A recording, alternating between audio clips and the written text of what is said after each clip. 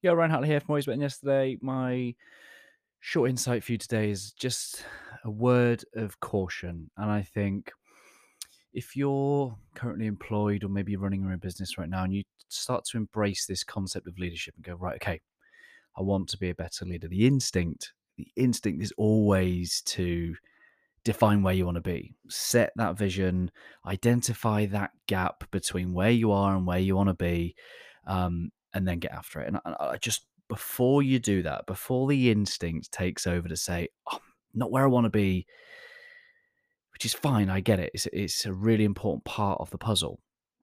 But here's just why I want to hold you back a little bit.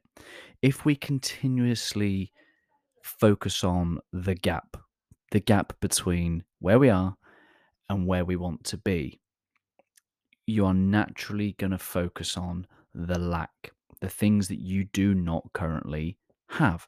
And before you do that, before you do any of that identification of things that you need to learn or skills that you want to develop or things that you want to do in the world, before you do any of that, let me first just encourage you to look within. Look at what you already have right now. Because the thing here at Always Better Than Yesterday, we want to create heart centered leaders. And that, my friends, is a way of leading from who you are, not necessarily where you are. So you have a heart for something right now. You care about something. So before you go off and start to look at the gap, start to look at what is it that you are passionate about? What do you really care about? What are your values? What are some of your character strengths?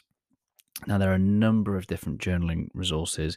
By all means, come and have a conversation with us. I've got a few tools that we can share with you. But it simply starts with, what do I care about?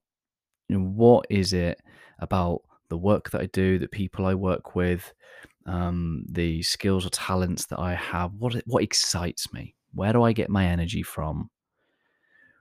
How do I respond to challenges and setbacks, and how do I have pressure bring the best out of me? How do I continually strive to overcome obstacles? Who do I work best with? What teams do I enjoy working with? These are all things you can answer right here, right now. You don't lack any of the answers to these questions. So my encouragement is always to look, it might sound cliche, but to look within before you look to the horizon. Look within, get clear on your character, get clear on what you care about, get clear on your skills, your strengths, your gifts, your motivations, your passions, your reasons for showing up and wanting to lead in the first place, because it is hard, my friends.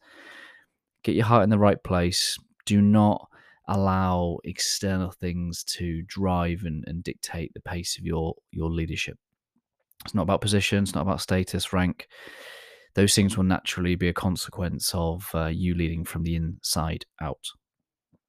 So before you rush off and look at all the things you don't yet have, all the things you've not yet done, and who you could become, first and foremost, connect with the heart that you have now.